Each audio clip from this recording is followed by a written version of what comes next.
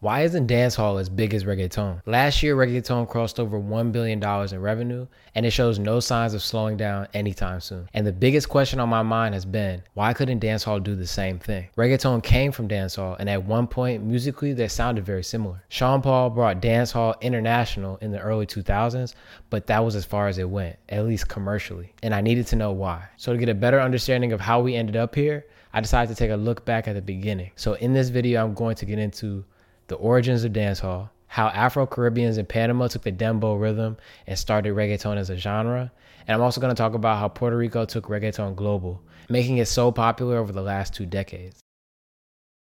Dancehall started in inner city Kingston, Jamaica in the late 1970s with working and lower class people. During this time, Jamaica was going through radical change socially and politically. The People's National Party did not live up to expectations or empower the Jamaican people. And this created frustration in these underserved communities. And so naturally, a place people went to escape from this type of life was the music. Dancehall took its name from actual dancehall clubs, public dances or street parties targeted toward young people run by sound systems. Sound systems in Jamaica were groups of DJs that would load up their trucks with equipment and throw these street parties. The appeal of these parties was clear. The music uptown and on the radio was not reflecting the pulse of the people anymore. The music that came out of these dance halls was radically different than anything else at the time. Topics like dancing, violence, and sexuality were discussed heavily in the lyrics, and they resonated with people in a more real way because they shined a light on the day-to-day lives of the inner city people.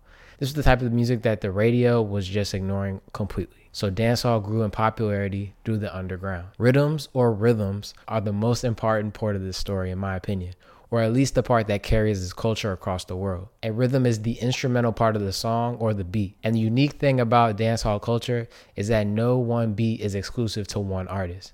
If a rhythm becomes popular, then it's normal for an artist to make another song with that same rhythm. There was one rhythm between 1967 and 2006, the real rock rhythm, that was used over 269 times.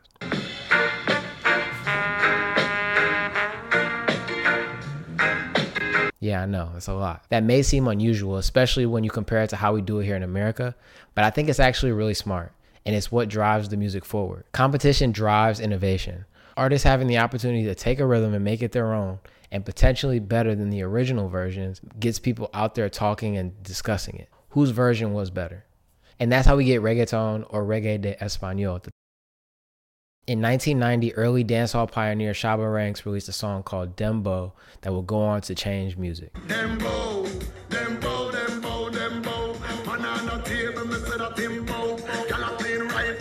The dembow rhythm was created by Jamaican producers Steely and Clevie in the late 80s and was an international hit, especially in Panama. Panama had been home to a large population of Jamaicans and Afro-Caribbeans for decades. In 1904, the Americas controlled the construction of the Panama Canal, and it was one of the largest construction projects historically, and that meant a lot of jobs. Caribbeans from Jamaica, Barbados, Martinique, and other islands flocked to Panama looking for better jobs. Black people throughout the Caribbean had trouble finding good work at the time or other ways to take care of themselves. So when this opportunity presented itself, they flocked to the construction. And naturally, with them, they brought their culture.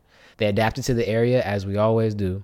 They learned the native tongue and took some of the characteristics of the Panamanians that were already there, but still they were heavily Caribbean influenced. So in 1990, when Shabba Ranks' Dembow took off, it was honestly no surprise when Panamanian legend El General did his own version of the classic.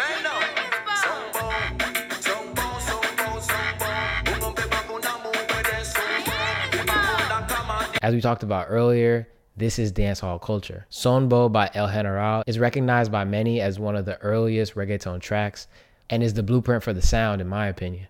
At the time, it was referred to as reggae de español, but regardless, it is the clear predecessor to reggaeton. Even though Panama laid the foundation, they're not the ones that took it global. Puerto Rico is where the sound evolved and eventually exploded. Before we go to Puerto Rico, I wanted to highlight how this story is focused on Black people traveling and moving around the globe. Travel changes your perspective more than anything and encourages people to think bigger. So in honor of Black History Month, we decided to partner with Romeware, a brand focused on helping more young Black people make travel less of a dream and more of a reality. Only 4% of travelers annually are between the ages of 20 and 30 years old in the US, and only a fraction of them are Black. So we helped create a guide for young Black people who want to take their first solo trip and don't know where to start. The link is in the bio. for those looking to start their travel journey. Be brave enough to roam.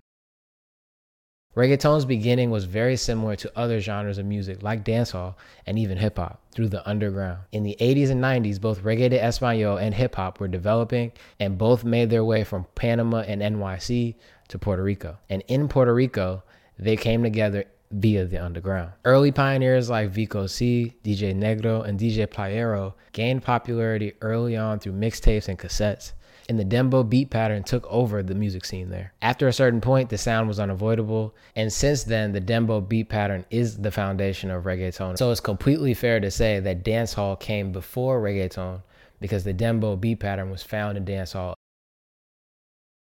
I don't think the peak or the top of dancehall was anywhere near where reggaeton is today, at least here in the States. Sean Paul is still the highest selling dancehall artist of all time, and that was over 20 years ago.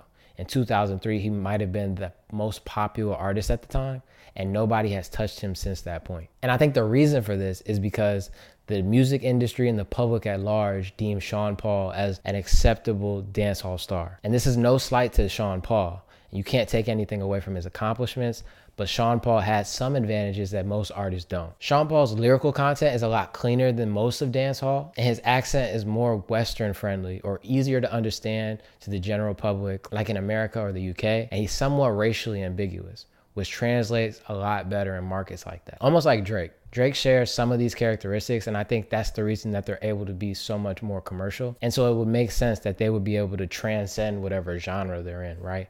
Like Drake is bigger than hip hop at this point. Like Sean Paul was bigger than dancehall at the time. And I think this is important to note because Sean Paul is the biggest dancehall artist globally, but among West Indian communities and dancehall culture, like in the center of it, I don't think he's recognized as the most popular dancehall artist. Vybz Kartel is. And as great as Vybz Kartel is, I don't think the public at large would accept Vybz Kartel on such a large scale like they do Sean Paul. Even the Jamaican government wouldn't accept Vybz Kartel for the way he was. The artists themselves even knew that. Dancehall music is so indigenous that, as we have said, if it were to be put on an international market in its purest form, it would be intolerable. Yeah. You know what I mean? Because dancehall music is an intolerant art form. But why it is an intolerant art form is because these artists grew in an intolerable society. Example, we as Jamaicans know that even in the church growing up, the quickest verse Apostle love use is Leviticus 20 verse 13, saying